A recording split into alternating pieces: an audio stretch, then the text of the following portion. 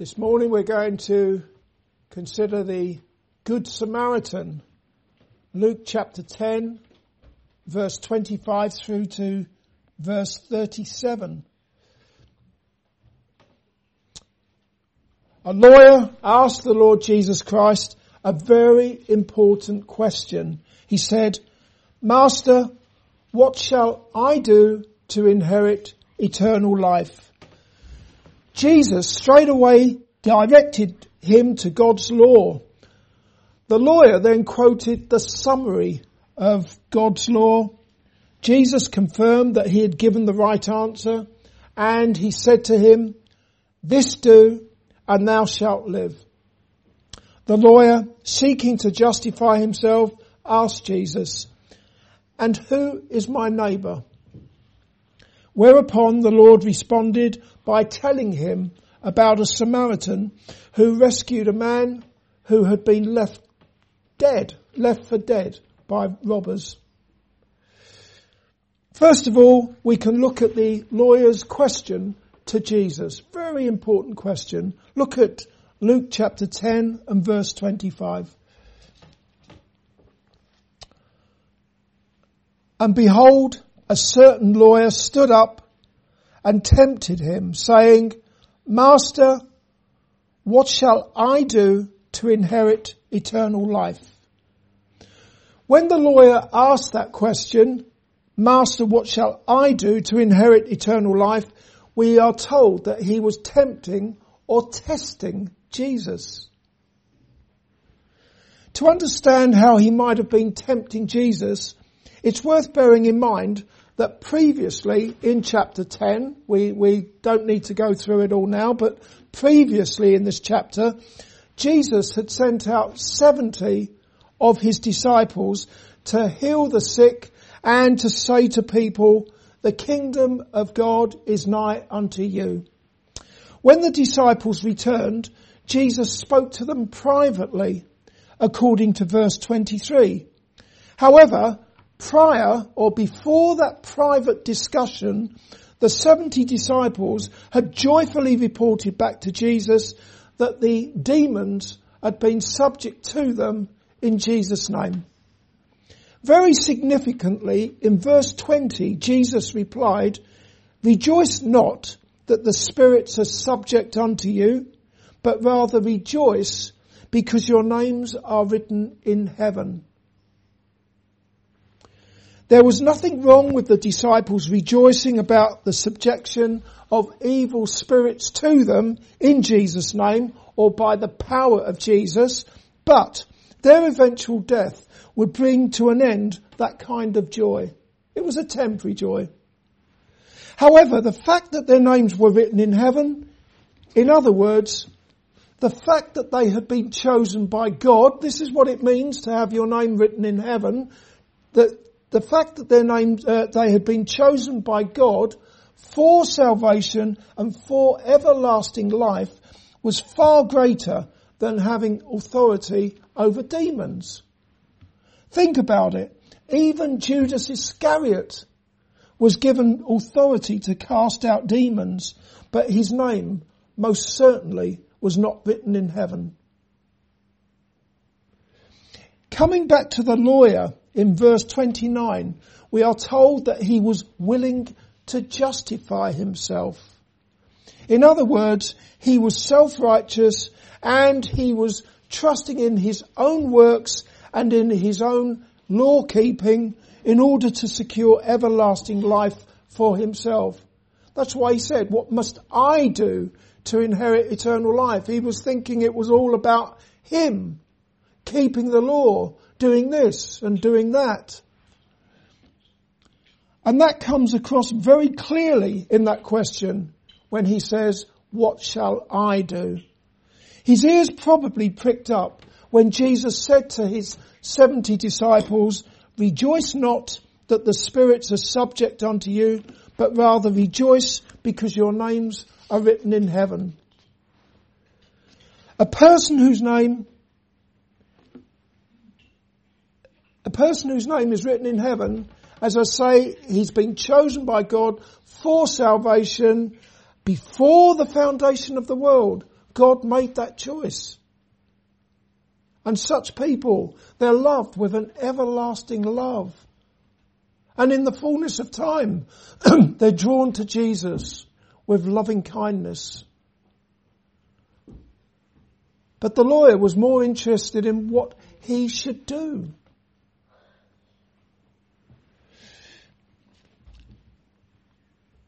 As such, those words from Jesus certainly do not teach that salvation and everlasting life are achieved by works of the law. They wouldn't have been of any interest to the lawyer.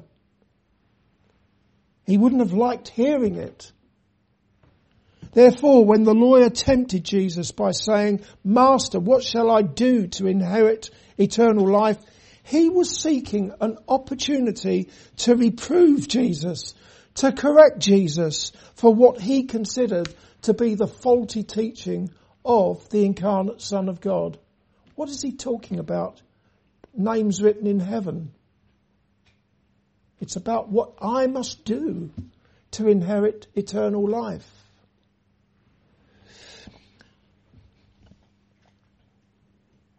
Although the lawyer said, "Master," or "Sir, what shall I do to inherit eternal life?"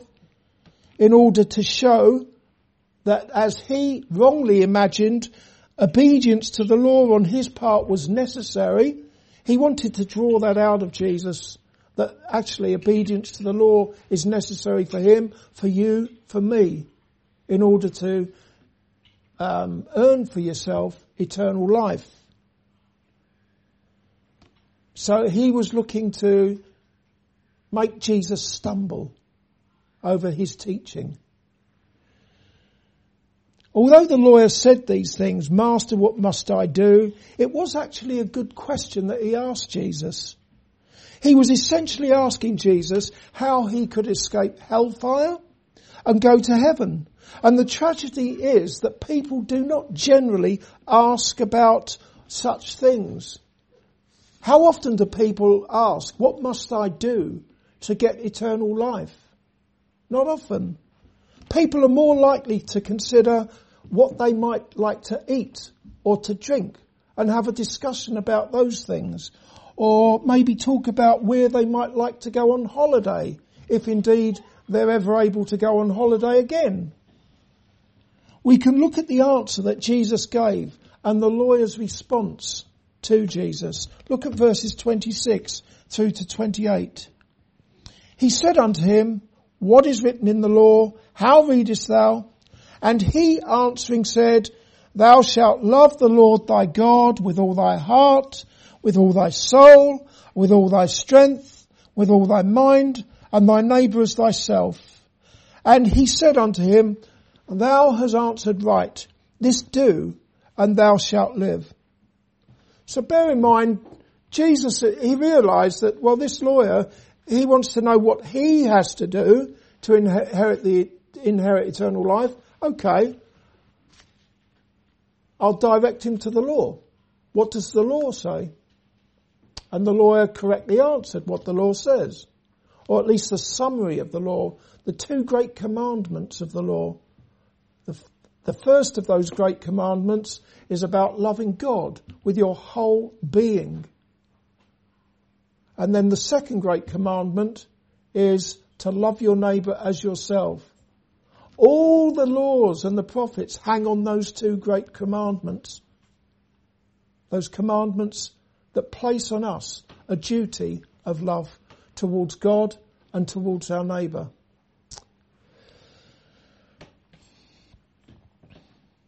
So the lawyer answered correctly when he said what the law says.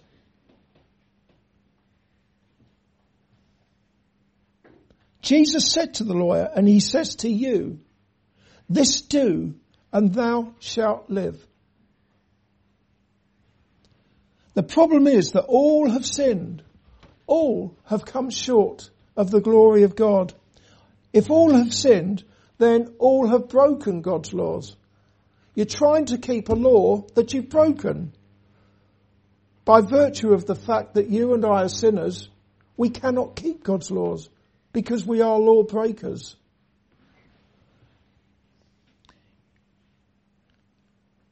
which means that all, including the lawyer, have failed to love God with our entire being. The lawyer and we have failed to love our neighbour as ourselves.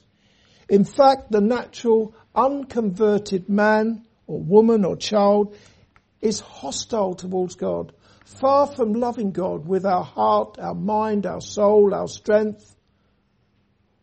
There is enmity against God, a hostility towards God. People are more inclined to wave their fists towards heaven and to blame God for everything in this world that is going, as they see it, going wrong. As for loving our neighbour as ourselves, does anyone in here really do that? Love your neighbour as yourself? Love our neighbour as ourselves. Tell that to the 200,000 babies who are aborted each year in the UK alone. Tell those babies that you love the Lord, that you love your neighbour as yourselves.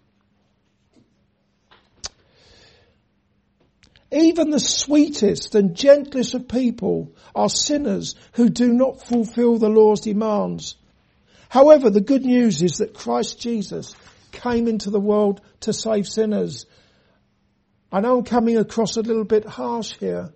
I really want to labour the truth that we are all sinners.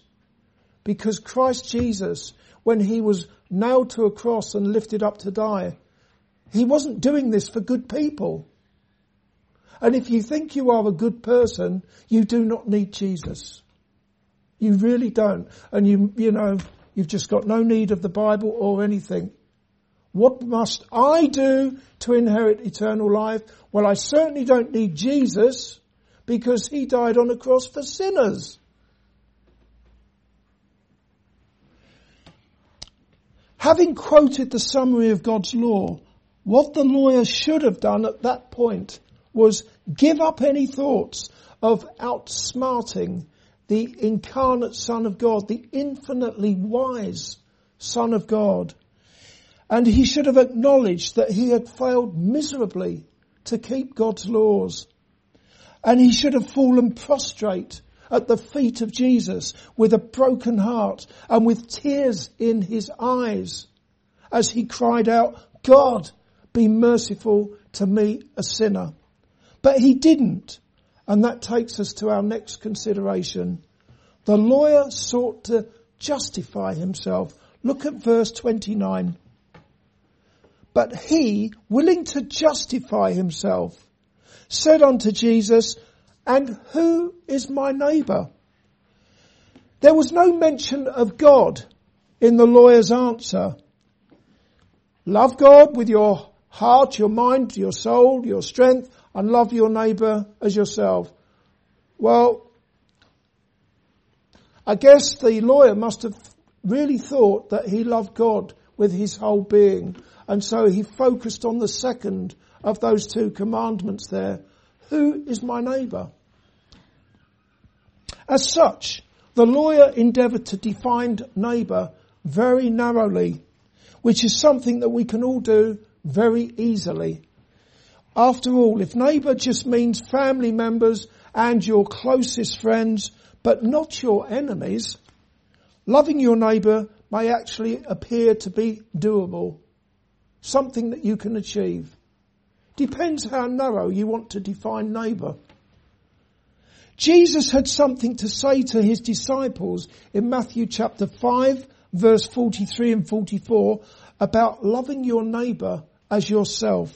He said to them, ye have heard that it have been said in Jewish tradition, this is, not in God's law. So Jesus was quoting Jewish tradition here.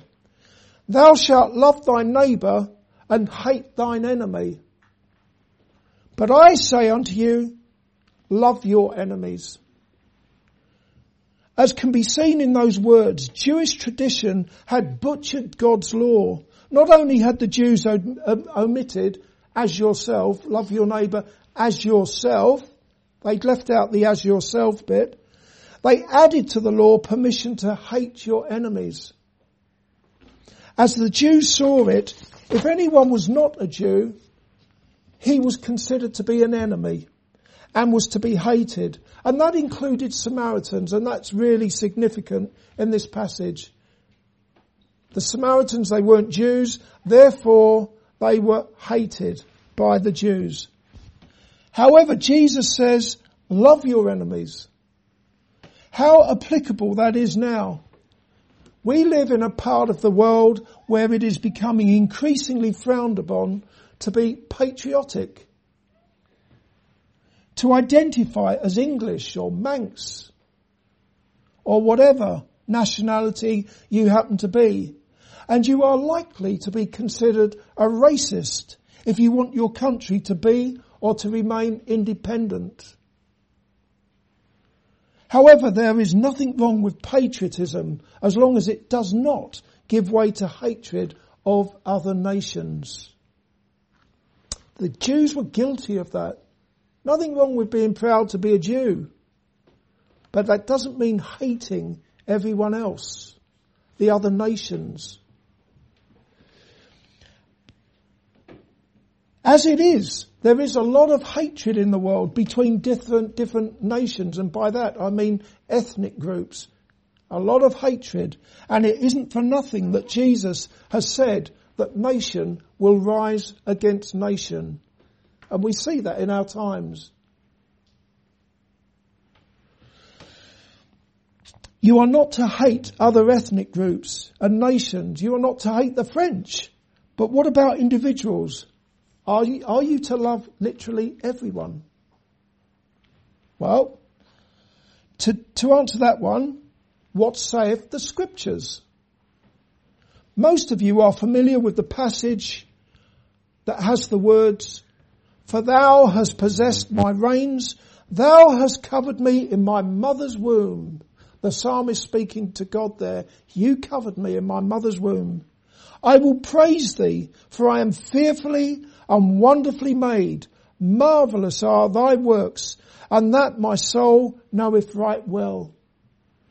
Those words come from Psalm 139 in the Old Testament, and I've quoted those words quite often when I've been out demonstrating or protesting against abortion, and I quote that verse to show that God knitted us together in our mother's wombs, and that we're not just products of conception in our mother's wombs.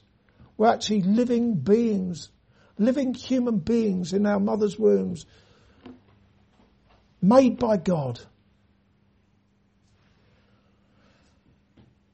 But did you know that in that very same psalm, the psalmist also says, "Do not I hate them, O Lord, that hate thee?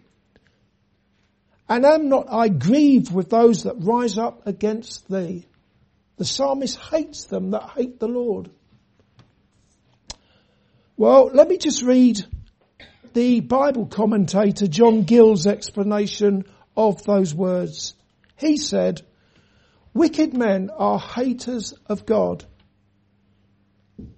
of his word, both law and gospel, of his ordinances, ways and worship, of his people, cause and interest. And therefore good men," in other words Christians, we're not actually good in and of ourselves, good in as much as we belong to Jesus. He is the one who is good. So, therefore good men hate them, not as men, as the creatures of God and as their fellow creatures, whom they are taught by the gospel to love, to do good unto and pray for, but as haters of God, and because they are so, not their persons, but their works. Coming back to our passage and to the lawyer's question, and who is my neighbour? Jesus said to him in verse 30 through to 36, and this is where we get the account of the Good Samaritan. Let's read it again, verse 30. "And Jesus answering said, A certain man went down from Jerusalem to Jericho and fell among thieves, which stripped him of his raiment and wounded him and departed, leaving him half dead. And by chance there came down a certain priest that way, and when he saw him, he passed by on the other side. And likewise a Levite is someone who served the priest. He helped the priest in the priestly duties. So, and likewise a Levite, when he was at the place, came and looked on him and passed by on the other side. In other words, the two religious Jews, the two priestly Jews, they walked past the man who was left for dead. But a certain Samaritan, as he journeyed, came where he was, and when he saw him, he had compassion on him, and went to him and bound up his wounds, pouring in oil and wine, and set him on his own beast, and brought him to an inn, and took care of him. And on the morrow, when he departed, he took out 2 pence, and gave them to the host, and said unto him, Take care of him, and whatsoever thou spendest more, when I come again I will repay thee. Which now of these 3, the priest, the Levite, or the much hated Samaritan, thinkest thou was neighbour unto him that fell among thieves? Right, so a man had been left for dead by robbers. The 2 religious Jews passed by, they did nothing to help. But then the Samaritan, who, as I've already said, would have been hated by the Jews, hated by the lawyer who was hearing this, the Samaritan helped that poor victim. You can imagine how irked, how annoyed, and perhaps even how challenged the lawyer would have been when hearing about the good deed of a Samaritan. The Samaritan took care of the victim's injuries at the scene of the crime. He then lifted him onto his own animal. He took him to an inn for further ongoing care. And that wasn't the end of it. He undertook to repay any expenses that would accumulate with the care of that man. The Lord Jesus Christ finished by asking, Which now of these thinkest thou was neighbour unto him that fell among thieves? It's a pretty easy question to answer, isn't it? The lawyer answered, He that showed mercy on him. I don't know if the lawyer just simply couldn't bring himself to say the word, the Samaritan. He couldn't bring himself to say that word, but he was right anyway. The one who helped the victim showed mercy on him. Finally, Jesus said to the lawyer, Go and do likewise. When the Lord Jesus Christ said to the lawyer in verse 37, Go and do likewise, that takes us right back to the beginning of the passage. Look again at verse 26 through to 28. Having gone through this passage, start at the beginning again. Verse 26. And he said unto him, What is written in the law? How readest thou? And he answering said, Thou shalt love the Lord thy God with all thy heart, with all thy soul, with all thy strength, with all thy mind, and thy neighbour as thyself.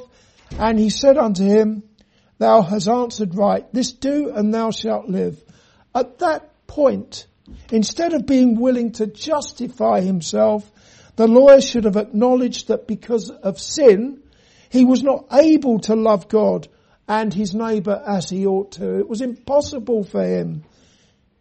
He was not able to keep the law, and the best thing for him to have done would have been to cry out for mercy and forgiveness, but he didn't.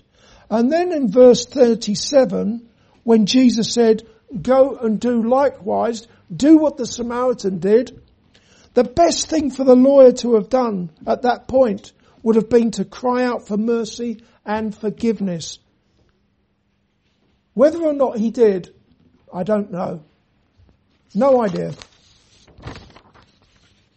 Last of all, when I became a Christian, I received various gifts at my baptism, including a recorded sermon on this passage that we've just been considering. I've forgotten all but one thing that the preacher said. The point that he made was that the Good Samaritan is a type of Jesus. Samaritans were hated by the Jews, and Jesus is hated by the world, the unbelieving world. As the prophet Isaiah said, he is despised and rejected of men, a man of sorrows and acquainted with grief. And we hid, as it were, our faces from him. He was despised, and we esteemed him not. People don't mind a baby Jesus on a Christmas card, but a Jesus who was lifted up to die on a cross, bearing away their sins. They turn their faces away from that Jesus.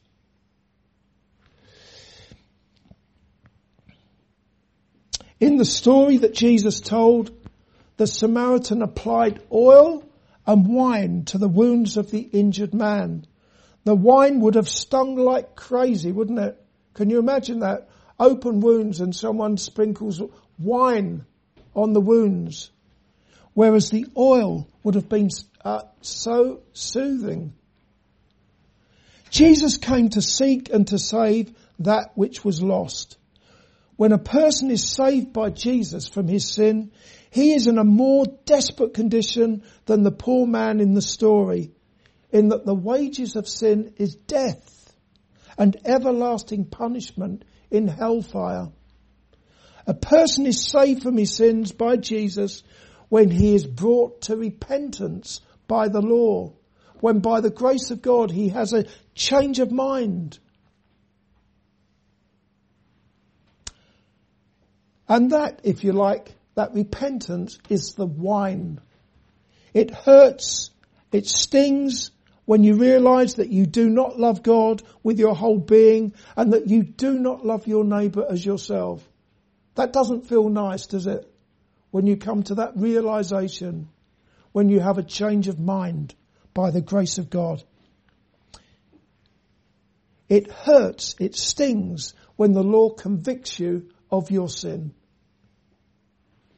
But the gospel of Christ, which is the power of God to save sinners, is the oil. It is so soothing, and that is because it tells you about the Lord Jesus Christ, who perfectly fulfilled God's law. The lawyer couldn't do that, we can't do that, but Jesus fulfilled God's laws all through his life. Laws which are about love. And it tells us that when Jesus was crucified, the sins of all, the Bible tells us that Jesus bare our sins in his body on the tree. Can you see that primarily this passage is not a call to you to go out and be a good Samaritan, although that's not a bad thing. You most certainly should not walk past someone who is lying left for dead in the street. But that's not primarily what the passage is about.